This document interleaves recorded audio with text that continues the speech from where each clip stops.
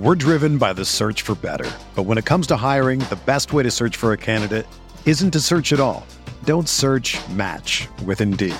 Indeed is your matching and hiring platform with over 350 million global monthly visitors, according to Indeed data, and a matching engine that helps you find quality candidates fast.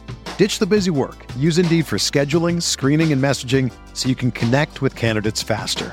Leveraging over 140 million qualifications and preferences every day, Indeed's matching engine is constantly learning from your preferences, so the more you use Indeed, the better it gets.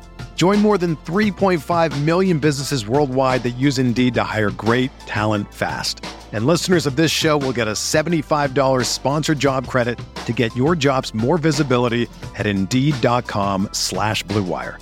Just go to Indeed.com/Blue Wire right now and support our show by saying that you heard about Indeed on this podcast. That's Indeed.com/Blue Wire. Terms and conditions apply. Need to hire? You need Indeed. And we're back like we never left. Oregon fans, what's going on? How we living? Thank you so much for tuning in to another episode of the Ducks Dish podcast. Just in case you're new here, I'm your host, Max Torres, publisher and lead editor of Ducks Digest, covering the Oregon Ducks over on Fan Nation, part of the Sports Illustrated Network. Excited to have you guys along for an awesome episode of the pod today. We're just a couple days away now from number 13 Oregon against the Texas Tech Red Raiders. So this is our official preview episode. We're going to be previewing and predicting this week's Oregon game, but I'm not rolling solo. I am so stoked to be joined by Jarrett Ramirez of Red Raiders Sports, part of the Rivals Network out there in Lubbock. How we doing, man? Thanks for being here. I'm doing good, man. I really appreciate you having me on. Everybody here is really excited for this game on Saturday, and I've been really excited to talk about this. So I'm ready, man.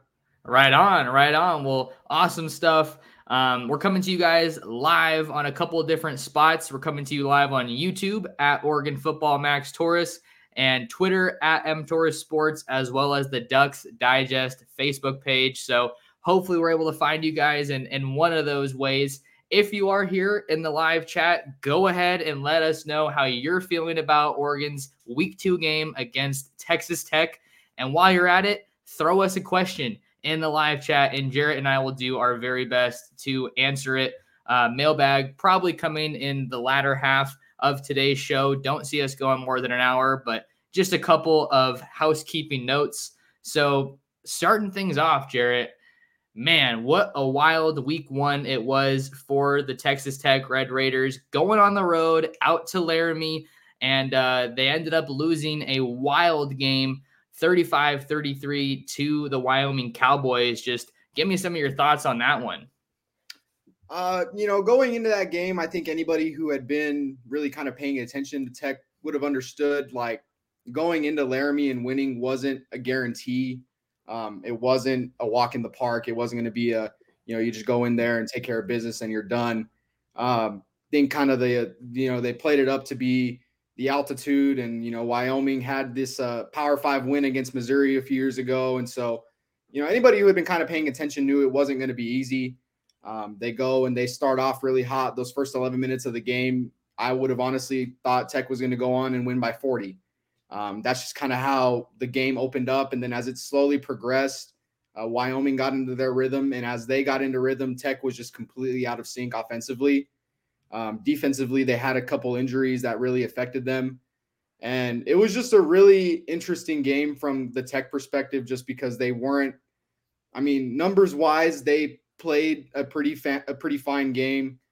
Tyler Shuck threw for like 340 yards. I think they had, the middle linebacker, Josiah Pierre, had a really good night, but they just were not able to get any rhythm going offensively after those first 11 minutes of the game. And that just trickled on, and that's kind of ultimately what led to their downfall. Yeah, I was watching that game, and I was kind of along the same thoughts of you. I thought Texas Tech was going to kind of run away with that one. They got out to a nice little lead early on in that one. Tyler Shuck was looking good. And then things kind of started to get a little bit antsy. You had a couple penalties here and there that I think kind of opened the door, or maybe kept the door open rather, for the Cowboys against a pretty solid Texas Tech team. But I mean, Wyoming just proved that you can't really take anybody lightly any week in college football. So that was a crazy game to open up the 23 season. So that being said, Jarrett, I kind of wanted to just take our listeners, take our viewers, take them out to Lubbock, and in case they're not there yet. I know a lot of Oregon fans are going to be traveling, but man, what's the mood of the fan base right now after just, I want to say heartbreaking, but that was an emotional loss there out in Laramie. Yeah, so I'd say probably from when they played the bowl game in December against Ole Miss to even the week of Wyoming, all of this conversation has been surrounded around the Oregon game. It's probably, in my opinion, the biggest non-conference home game in almost a decade. You had Arkansas come in here in 2014. And that was a really hyped up, really big game. And that's kind of been the big focus of the offseason was this Oregon game. You've had the staff kind of trying to taper that down a little bit, staff and players just remaining focused on the Wyoming game. But now that that's kind of, now that all that transpired, now they can really start to shift that focus to Oregon. Just coming off of the way the Wyoming game happened, it's been a really weird environment here this past few days, just with talking to coaches and players alike. It's been a really mixed bag of, you have a lot of people who are ready to give up on the year, which is, I think kind of crazy just going off of one game. And then you have some people who are still optimistic about the season. Obviously, I think they can still contend for the Big 12. I think they can still have a really good year, can still make a bowl game.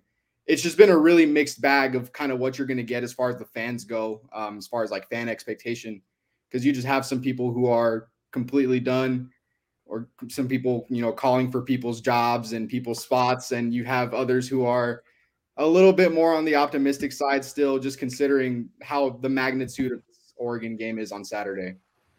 Okay. Yeah. So it's always funny, man. You have those people that are ready to kind of write the season off after one game, which is just insane. I think it's more realistic to kind of be in that crowd once we get into conference play. But either way, just writing off a whole season after one game is pretty crazy. I'll bet there's a couple people doing that in Clemson right now after the Tigers lost that game to Duke. Oh, my Lord. But you said you were talking to some of the coaches, some of the coordinators early on in this week, and we get to hear from Dan Lanning twice a week on Monday night. And then today his media availability was only 2.5 minutes. He's been so much more buttoned up, it feels like, in year 2 as the head coach in Eugene. I was listening to some of Joey McGuire's press conference earlier, and my God, that guy's an open book. You can ask him, how many scoops of sugar and cream he put in his coffee in the morning or something like that, something more personal. It seems like nothing's off the table with that guy. Just kind of give us a feel of what Joey McGuire is like as a head coach, getting to be around him out there in Lubbock. Joey McGuire is a high energy guy, man. And that's something that you see just when you're watching him coach on the field, something you'll see on TV when they show him. It's something you definitely feel when you're around the guy. Just talking to him like a face-to-face setting, or maybe sitting in a press conference, or you're just listening to him talk wherever he speaks. He's a high energy coach. He just kind of radiates that, and that's kind of spread throughout the program. I think a lot of people really gravitate towards his personality. It's what makes a lot of people and a lot of players really respect him as a coach. And kind of what you mentioned earlier, like he's really transparent about what they're doing in the program. He's been really honest this week as far as they understand what happened in Wyoming.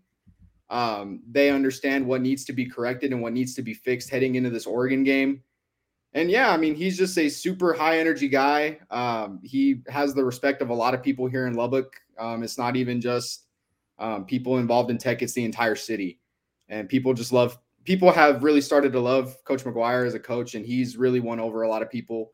Even after the kind of game that they had last week, it's not really fair to kind of write the guy off in any means. He's just in his second year as a college head coach. He's a Texas high school coaching legend. And, he's been a really favorable hire, I think. For sure. Yeah, I can definitely kind of get that vibe from watching him and just the little bit I've seen so far. certainly has some big shoes to kind of follow into, right? With some of the guys that have come through Lubbock in years past, Mike Leach, Cliff Kingsbury was there as well, right? I'm not totally having a brain fart, right? He was there. And then, you have Patrick Mahomes, who was obviously there. So I think Texas Tech and the Red Raiders, they kind of fly under the radar a little bit in the Lone Star State. And I think you can't really blame the state for that. Anytime you got UT, you got A&M, TCU just went to the national championship. Dave Aranda and Baylor are definitely generating some buzz even after losing that week 1 game to Texas State. But I think that if I'm Joey McGuire and Tyler Shuck, you kind of want to be flying under the radar and maybe kind of going low profile heading into this season, because I think this is a really quality team that's going to give Oregon a good test. Yeah, and you kind of mentioned the flying under the radar thing a bit, and it kind of got mentioned a little bit in the offseason that they were, as a dark horse, they were so much of a dark horse that they were glowing. Is the kind of quote that I remember there. Just because there were so many people that were starting to hop on the train as you start to get to, July and August, and you get closer and closer to the season. I mean, they were picked fourth in the Big 12 preseason poll. And you just have a lot of people who have those expectations. Like, I think they can really pick it up in year 2 under McGuire. You mentioned that flying under the radar thing a little bit, and it's kind of how Texas Tech has been for a while as far as a football program. They've just been really under the radar. Nobody's really been paying that close attention to Lubbock since, before McGuire got here, a few years of maybe a little bit weaker football. But now that he is here, now that McGuire is in the coach's seat, I think you're starting to get some people starting to fixate eyes on Lubbock. I don't know, they've kind of talked a little bit about handling those expectations, and I think that's still something they're kind of trying to work on because, it is really early still. They haven't really had a whole lot of success here recently, but the way they trended in year 1 is a good start. I think they're still kind of trying to learn how to handle success, especially with the kind of games that they won last year, and they're just really trying to build on those. Yeah, some great insight from Jarrett there. Texas Tech coming off of an 8-5 year in 2022. You end the season on a high note with a 42-25 win over Ole Miss in the bowl game. I got one more big picture question, Jarrett, and then we're going to hone in on some of the top storylines in this week's game with Oregon and Texas Tech. I was watching those highlights of the Texas Tech-Wyoming game, and Texas, I could tell, I didn't even have to see it. I could tell Texas Tech fans travel, and they travel well. And I know if my followers and listeners have anything to say, Oregon fans travel pretty well for themselves. So they're probably getting ready to head on their flights and head out to Lubbock to Jones AT&T Stadium. It's going to be a hot one. Forecasts are in the high 90s for Saturday. Just kind of give us a little bit of insight on what kind of an environment the Ducks should be expecting once they arrive in Lubbock at Jones AT&T. I'm still expecting it to be a capacity crowd. It's been sold out for I don't even know how long at this point. This has been, like I mentioned earlier, this is one of the highest anticipated games to ever be played here in Lubbock, honestly. It's just because of the profile that Oregon brings, I guess the fame that they bring with them, the way the program has been in the spotlight for so many years. This has been a game that a lot of people have taken note of because, it's been scheduled for I don't even know how long. It's been scheduled for a while. And so what should the Oregon people or the players be expecting? What are you trying to – I guess both. I think that they're kind of going into similar deals, right? Like I was watching a live stream last night on my guy Ryan Winter, Sports Chat 503's channel, and he had a Texas Tech guy in there saying that they have the stadium set up so that the home side gets the shade first, and then the away side gets the shade, last or second, right? So that was just kind of what I was asking. What environment, what kind of setting are the players and the fans going to be welcomed into when they arrive on Saturday? Well, as far as the players go, I think Texas Tech is always going to bring one of the more hostile crowds in college football, college sports in general, because you see it not only when they host games here at Jones AT&T, but also when they host basketball games or baseball games. it's going to be like any other college football game. You're going to have the away fans. They're going to be heckling you and they're going to be cheering against you. And obviously that's kind of to be expected. It's going to be hot. Like you mentioned, the forecasts, the high 90s, even into the hundreds. And like you said, it gets hot down there. The away side does get the sun for most of the game. So that's going to be a bit tough. I don't know if that's been talked about at all as far as how the players are going to handle the heat, because I know it's where you're at. I'm sure it's in the 70s, 80s sort of deal. Yeah, it's not too bad. I'm actually in Southern California, so it's usually pretty nice, but I've been missing that Pacific Northwest weather. It's not too bad either. Yeah, and then, kind of shifting gears a little bit to like what should the fans expect? I think Lubbock is a good atmosphere to be in. I think it gets dogged on a little bit for being in the middle of nowhere, but I mean, when you actually get into Lubbock, it's a good atmosphere. I think it's a big college town is the thing. Everything is centered around Texas Tech. They're going to know immediately when they get into the city what school this city supports. There's great people that live here, though. I mean, there's really helpful people. There's a lot of good spots to eat at, which is the biggest thing. And then the bar scene is also a really prominent part of Lubbock, just being a huge college town. So, I mean, there are things to see and there are places to go. I think the fans should honestly expect a pretty good experience when they come to Lubbock. Awesome. Love to hear that. So they're going to be going from one college town to another in Eugene to Lubbock. So let's kind of start digging into this game, Jarrett. Let's get into the heart of it.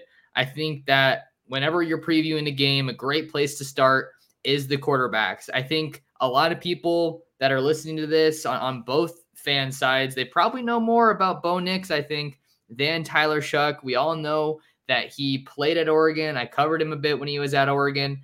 Didn't have a great career with the Ducks. Did lead them to a Pac-12 title in 2020, but he looks like a completely different quarterback when I'm watching him, at least even in that week 1 game against Wyoming. He's throwing guys open, throwing with anticipation, throwing with touch, showing off his ability to stay in the pocket and take a hit and just let that thing fly.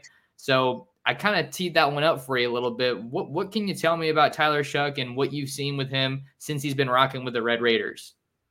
So it's like you mentioned, I mean, he's a completely different quarterback than from whenever I started watching him play here, which was a couple years ago. He's really gotten a lot bigger, which is, I think, the biggest thing. He's been injured so much, but he's put on so much muscle, and it's really made him, I think, a lot more physical of a football player. He missed a lot of time last year, but when he came back, I think the biggest strength that he had, surprisingly coming off an injury, was how adept he was at being in the running game.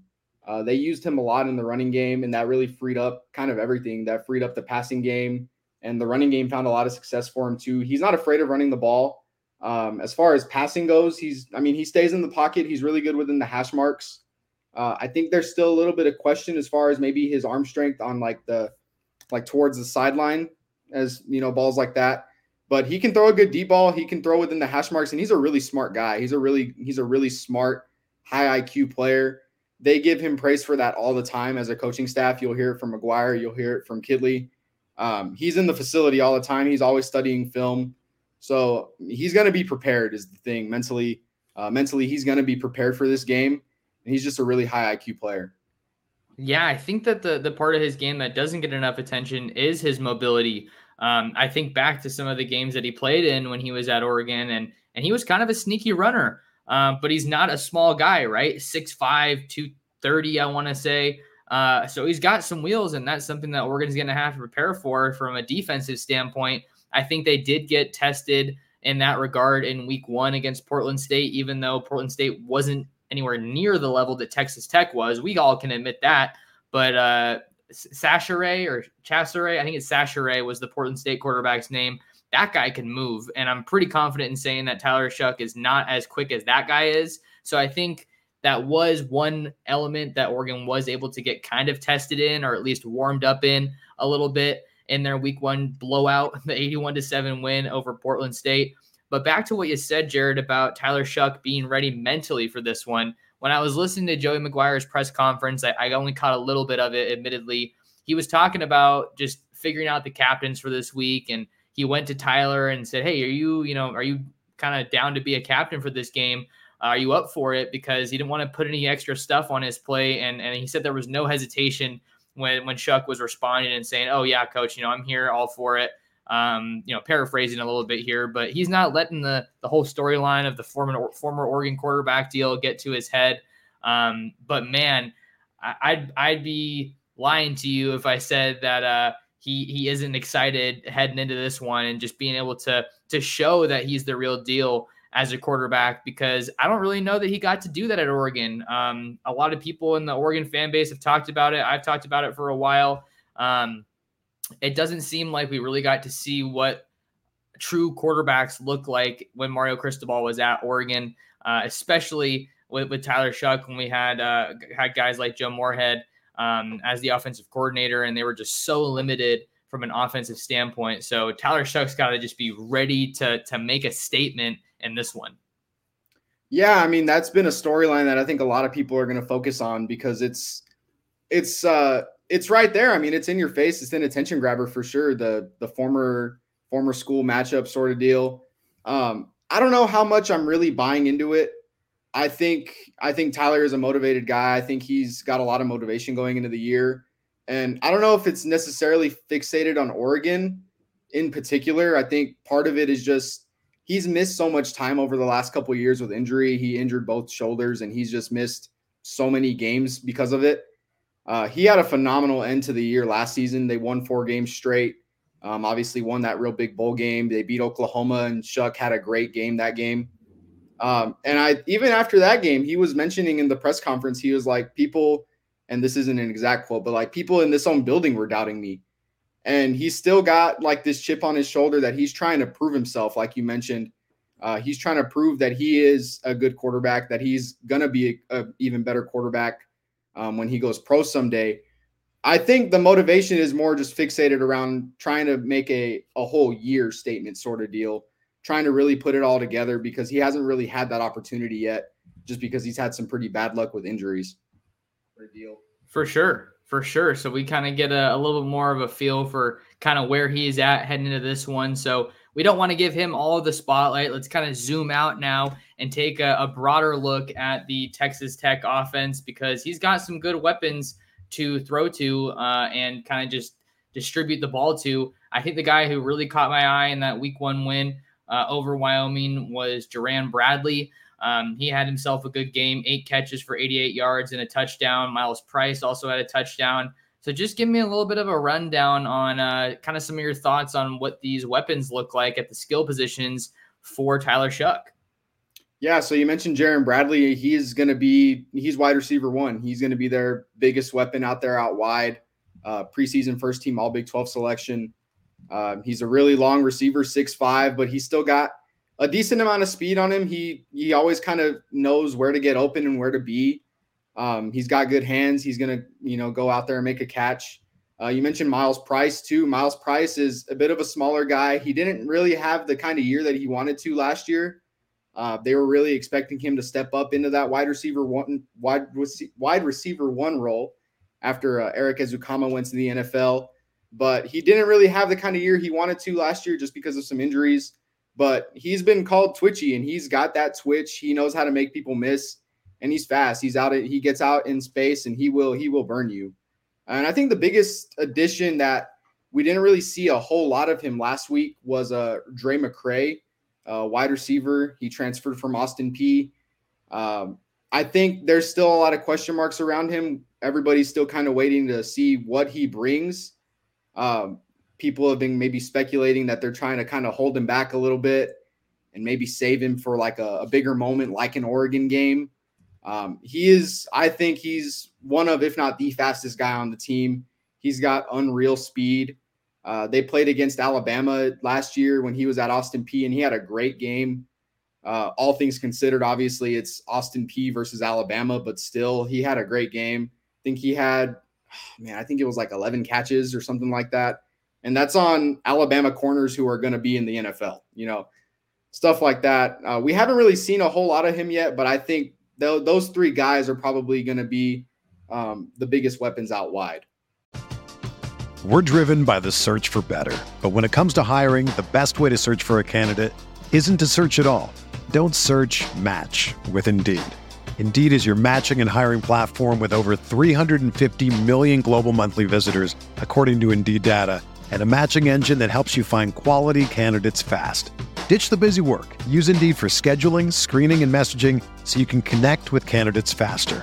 Leveraging over 140 million qualifications and preferences every day, Indeed's matching engine is constantly learning from your preferences, so the more you use Indeed, the better it gets. Join more than 3.5 million businesses worldwide that use Indeed to hire great talent fast. And listeners of this show will get a $75 sponsored job credit to get your jobs more visibility at Indeed.com/Blue Wire. Just go to Indeed.com/Blue Wire right now and support our show by saying that you heard about Indeed on this podcast. That's Indeed.com/Blue Wire. Terms and conditions apply. Need to hire? You need Indeed. And I'm really excited to see those guys, Jarrett, because Dan Lanning and really kind of the feeling has been that the Ducks weren't tested, certainly defensively or specifically through the passing game. And that's what they're going to be walking into when they face Texas Tech in this one, is kind of an air raid style approach. And their secondary for Oregon's, just to kind of give the Oregon little side of it here, their secondary is kind of a work in progress. You lose Christian Gonzalez, your lockdown corner, to the NFL. He goes first round to the New England Patriots, and you have some returning pieces, and Dante Manning, who said they're just looking at it as just another challenge this week. And Triquez Bridges has played some decent ball for Oregon. And then you have some new pieces out of the portal that are coming in. So I think they're really looking for who that alpha dog is going to be in that room. Not necessarily a Christian Gonzalez replacement, but who is someone that they can turn to and say, hey, go take away their number one option through the air. I think that's a question that we're hopefully going to get a little bit closer to answering in this one. So the secondary is definitely one to keep an eye on for the Ducks. Evan Williams didn't really play last week. He had a heavy wrap on his right hand. Probably going to be good to go this week. The Fresno State transfer who comes in to play some safety for the Ducks. And then Tysheem Johnson was flying around coming over from Ole Miss in that week 1 win. Really like what I saw from him. So that's kind of going to be one of the matchups that I really have my eye on in this game. But another one for me has to be the Oregon defensive line against the Texas Tech O-line, because I think that that's obviously going to just go a long way in determining what kind of a day Tyler Shough ultimately has. I mean, he threw the ball, Jarrett, 47 times in that week 1 game. So they're not afraid to let him rip it. So what do you think about that matchup? Can Texas Tech slow down guys like Jordan Burch and Brandon Dorlus, Popo Amavai? What do you think of that? Yeah, that's really going to be a big focus this Saturday, is can Tech's offensive line kind of hold up against those guys, right? They got a pretty good test already in Wyoming. I think Wyoming's defensive line was probably their biggest strength heading into that game. I think a lot of people were looking at maybe that front seven as Wyoming's best portion of their entire team, and they got a pretty good chance to prove what they were about. I think you look at last year, a lot of the team's struggles really stemmed from the offensive line. You had a lot of injuries, guys just not really playing well. It was a bit of a combination of things that really led to Tech's offensive line being mediocre, and that was a big focus that they had in the offseason. They missed out on Cole Spencer, who was a transfer from Western Kentucky, followed Kitley and their offensive line coach Stephen Hamby here. They missed him. He was out all of last season, so he's back. And they also brought in Rusty Stats at center. He was also at Western Kentucky. He was there this past season, but he did also play with Spencer and played for Kitley a couple years ago. They brought him in. They're really trying to win in the trenches, and that's something that they're going to stress, and that's something that they're going to try to emphasize with McGuire as head coach. They really know that games are won down there at the line of scrimmage. I saw some stat, I don't know how true it is, but Tyler Shough had a clean pocket on 80% of his throws against Wyoming. So based on that number, you could maybe assume that they had a pretty good game. Those mistakes, I think, were a little bit on Tyler. But, yeah, it's going to be a really big matchup. I think offensive line was their worst spot last season. They really hit it home this offseason trying to improve that. We've been hearing it all offseason how improved they are, hearing quotes such as like, it's night and day how improved that offensive line is. And I think they're really going to get their biggest test on Saturday for sure. Wyoming did get home against Tyler Shuck, bringing him down for 3 sacks in that season opener and in week 1.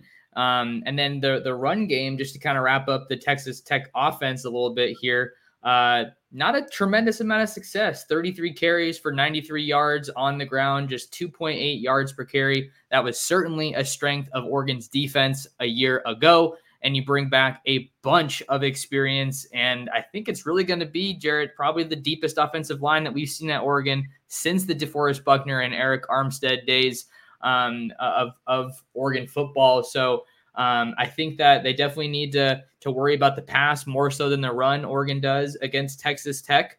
But what do you say? Let's kind of shift it a little bit. Let's talk about this Oregon offense a little bit and the Texas Tech defense. We're already almost at 30 minutes. It's just been flying by because I'm having an awesome time. Got almost 50 people here in the live chat. Appreciate you guys showing out. Make sure you hit the like button if you haven't already, and try to throw a mailbag question our way and subscribe to the channel. So Oregon's offense gets its first test against this Texas Tech defense. I think Bo Nix, I have all the confidence in the world that he's going to go ahead and just have himself a heck of a game. This was our first look at the Oregon offense under Alik Terry in week 1 against Portland State. But what's the defensive storyline that you're kind of monitoring from the Texas Tech side? So the story that we've been kind of hearing all offseason was they're going to really try to win up front, similar to kind of how Oregon is. That defensive line for Tech is going to be anchored by Jalen Hutchings and Tony Bradford, probably one of the best defensive tackle duos in the country. They play a lot of snaps, and they're really productive at it too. They were both pretty high up on the team's total tackles last season. They're both back for, I believe, their 5th and 6th years. So they're really experienced. They've been starters for several years now, and those two are kind of the backbone of that defense. And then when you go to like the edge rusher spots, well, the big story last year was Tyree Wilson, obviously. Then he goes number 7 to the Raiders. Now you're kind of looking at a guy like Steve Linton is going to be stepping up into his spot, or Miles Cole is another name that they've been really high on all offseason. And we've been hearing it the entire time.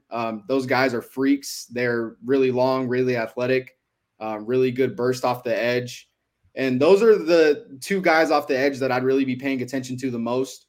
I don't think they had as good of a game last week as they were anticipating. They kind of dropped Linton into coverage a little bit, and they just really weren't getting as good of a push on the edge as they wanted to. But I mean, it's going to start up front with Texas Tech. They have veterans up there. They have guys who can make plays. And then the more recent storyline, like from this week, was Jacob Rodriguez getting injured. You kind of mentioned that in our text back and forth. That's going to be a big one. That's going to be something that I think needs to be looked out at. Jacob Rodriguez was a veteran linebacker, and he's not going to be playing. He's going to be out for, I believe, 4 to 6 weeks.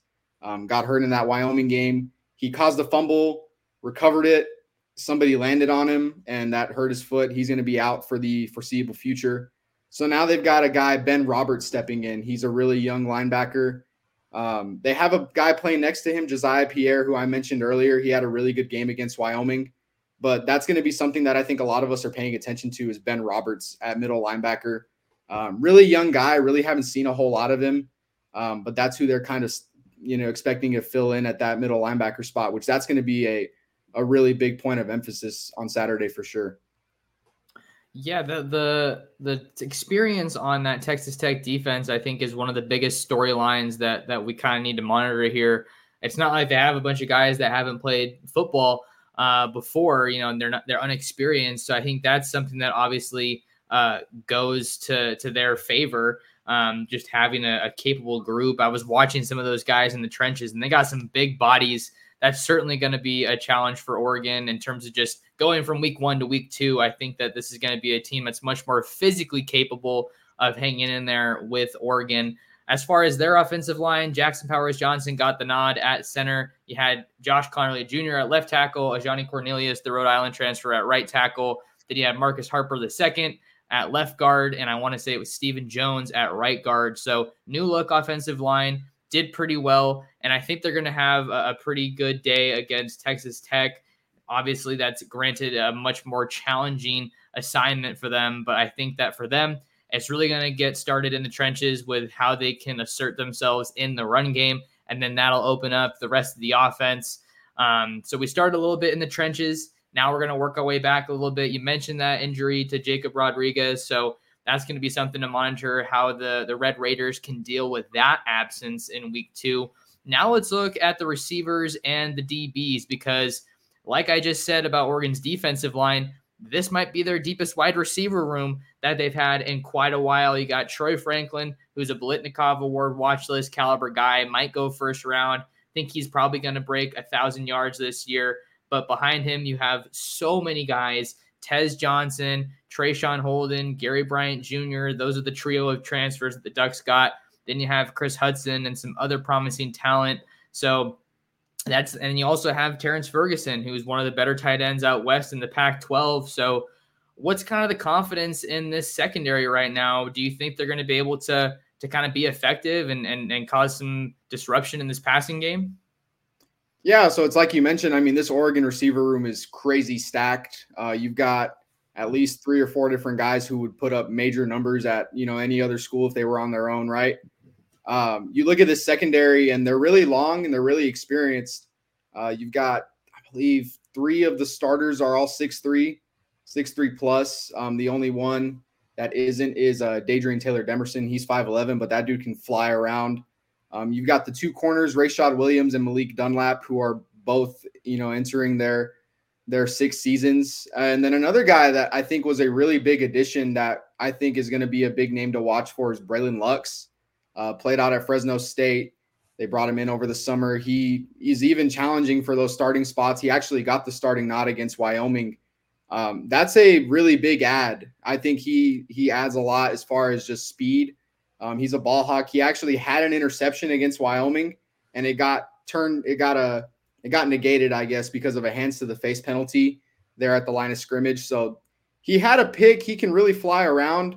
I think they really like what Braylon Lux adds to that defensive back room. And then another guy too, he's kind of playing in the a slot linebacker hybrid role. It's called the star, is what Tim DeRuyter calls it, is CJ Baskerville. He played safety at San Diego State. They brought him in. He's 6'3", and I mean he looks a lot bigger than he might be listed. He flies around. He actually got a little banged up last week before the Wyoming game. They didn't really know how much he was going to play. He ended up playing almost every snap. He's a really good ball player. He can really fly around. So I think the biggest theme you're going to see with the Tech secondary is just their experience and their length.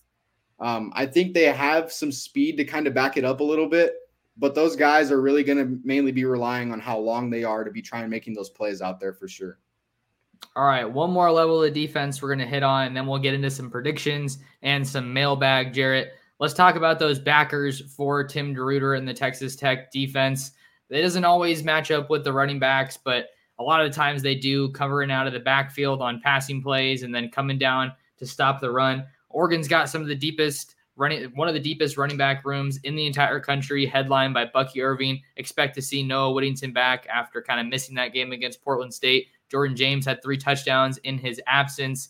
So how do you feel about these Texas Tech linebackers and what they bring to the table heading into this matchup? So going into this year, when you're kind of assessing the Texas Tech defense, you would look at it as obviously the 3 levels of that side of the ball. You'd have, the D-line, the linebackers, and then the secondary. I think they felt really confident about where they were at in the defensive line just because of how experienced they are. Same sort of story with the secondary. Where all of the questions and all of the concerns were, though, was I think in those interior linebackers. Those 2 guys last year were their leading tacklers with Krishan Merriweather and Kosai Eldridge. They're gone. They've graduated. So now that was really where a lot of questions were and a lot of concern was going into this year. I mentioned Josiah Pierre quite a bit. He was actually playing outside linebacker last season, but his natural position was inside linebacker. That's what he played at Florida before he transferred over here to Tech. So they moved him back to inside. They had Jacob Rodriguez already playing inside last year. He flashed some really good things last year, playing behind Merriweather and Eldridge. And so they were really looking to those 2 guys to really be that force there at those interior linebacker spots. Now I mentioned the Rodriguez injury earlier. So they've got Ben Roberts stepping up, a young guy. Don't really have a whole lot on him because we just haven't really seen a whole lot on him. And that's kind of the theme with that linebacker group is you don't really know a whole lot about them. They think they have depth there. They think they have a lot of guys who are capable of playing the position. It's just as far as quality depth and how good that depth actually is. They've got the numbers for sure. I think they could go about 5 or 6 deep there at those interior linebackers. It's just you don't really know how good those guys are going to be until you throw them into a situation like that, into a game situation. They played a guy named Trent Lowe quite a bit the other night. Hadn't really seen a whole lot of him before that game. He did okay. I think another one would be Wesley Smith. They call him the Midland Meatball because he's from Midland, like down the road here from Lubbock. He's a really big guy. He's a really big linebacker. And then I think a name that you might potentially see on Saturday is Mike Dingle. He is a track guy. He's from South Carolina. Wasn't really highly recruited, but they got him over here. And he was like competing for the Big 12 track championships in this track season here in the spring. He was a mid-year freshman, showed up in January, and he was already running some blazing times in track. How that guy plays middle linebacker, I have really no idea. We haven't really seen a whole lot of him. He has the speed of a defensive back, but he's playing there in the middle. I think he's going to get some run. I wouldn't be surprised to see him on Saturday just because they're going to be just trying to see who can really fit that spot better now that Jacob Rodriguez won't be playing for the next few weeks. All right, some good stuff on the Texas Tech linebackers. Just kind of wrapping things up on the offensive side of the ball for Oregon. Mentioned a little bit of the tight ends. You got Terrence Ferguson, who is the leader of that room as the most productive guy that the Ducks have on the roster at that position. Was number 2 on the team in touchdowns a year ago. But Patrick Herbert is back. And after finishing his first full season with the Ducks, guy who's battled a lot of injuries. Then you also saw Kenyon Sadiq, who almost had himself a touchdown in his true freshman debut with the Ducks last week. Casey Kelly didn't play. He looks like he should be back fully good to go. And Caden Ludwig, not sure what we'll see from him, but feeling pretty good about Oregon's tight end room. Going to kind of see how their role looks and expands this year as they get more comfortable with what they have at that position. Let's switch now into our prediction mode, Jarrett. I'm seeing a lot of pretty favorable predictions from my subscribers, obviously, as you would expect. We have No Quarter Tie saying 45-20. We have Raymond saying 51-20 for Oregon, 45-17 Oregon, 52-17 Oregon. You can kind of get the gist here. My viewers and listeners are thinking that this one won't be that close. And I think as far as my prediction, I think that Oregon's going to be able to score at least 30 points in this one. I'm really confident in their offense and what they're going to be able to do. But I'm trying to think of what the final score is that I want to go with in this one. I was thinking about going in the neighborhood of 38-24.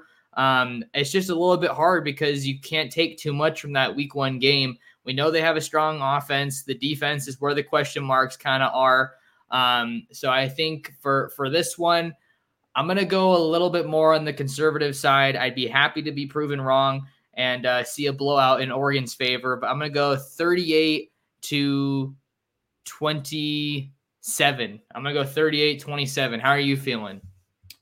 So I'm actually going to keep kind of the Oregon favoring going, I guess.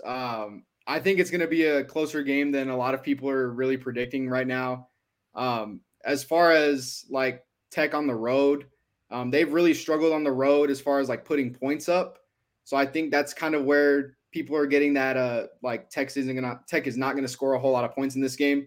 But when they play at home, man, they play so much better than they play when they're on the road. I think you've got to give them a little bit of credit. They went 7-1 at home last year. Playing in the Jones is not an easy task by any means. I don't think people are going to give Tech that kind of credit going into this week just because of how Wyoming went. And I think looking at this game, I do think Oregon's going to win, but I don't think it's going to be as lopsided as some people are saying. I think if I had to give a score prediction, I'm thinking 42-34. I think Tech gets really close to covering the spread because I think the spread the last time I saw it was like 6.5 or 7 around there. I think they get really close to covering. I think they kind of push it down to the wire a little bit. But yeah, there's a lot of question marks, especially with that linebacker spot. I just don't know if this defense can really handle all the weapons that Oregon has. And then I feel like we didn't really talk a whole lot about Bo Nix, but I mean, Bo Nix is phenomenal, man. I think we all know that already going into this game. I think there's going to be a lot of points scored. Tech scores, I think I read the stat before, is like 18 or 20 points more per game when they're at home than when they're on the road. I think both sides are going to put up a lot of points. I just think it's going to come down to who can get more stops. And I just don't know if Tech can get those 1 or 2 extra stops to get on the winning side of this one. I think we're both on the same page as far as maybe a closer game than some of the people here in the chat are predicting. I think Texas Tech's a quality opponent. You definitely can't write off the home field advantage in this one. And really, Jarrett, the kind of thing that I was thinking about while you were talking, I was just doing a little bit of research and kind of looking at Oregon's schedule last year. I don't really know if you can say Oregon's been super tested on the road since Dan Lanning took the helm. Obviously, they had that game against Georgia, which was at a neutral site at Mercedes-Benz in Atlanta. They got the doors blown off of them. But aside from that, I mean, the toughest road environment that they played in was in Pullman when they played the Washington State Cougars, and they only came away with a 44-41 win. So, and then you have Cal. That should be a toss-up, like an easy game, a gimme game, excuse me. And then they didn't really play that well in Corvallis when things the wheels fell off on the back end of last year. So I think this could be Oregon's best road test, you could argue, since Dan Lanning took over. So I think that it's good to get the predictions in there. This is the story of the one. As a maintenance engineer, he hears things differently. To the untrained ear, everything on his shop floor might sound fine, but he can hear gears grinding or a belt slipping. So he steps in to fix the problem at hand before it gets out of hand. And he knows Grainger's got the right product he needs to get the job done, which is music to his ears. Call, click Grainger.com, or just stop by. Grainger, for the ones who get it done.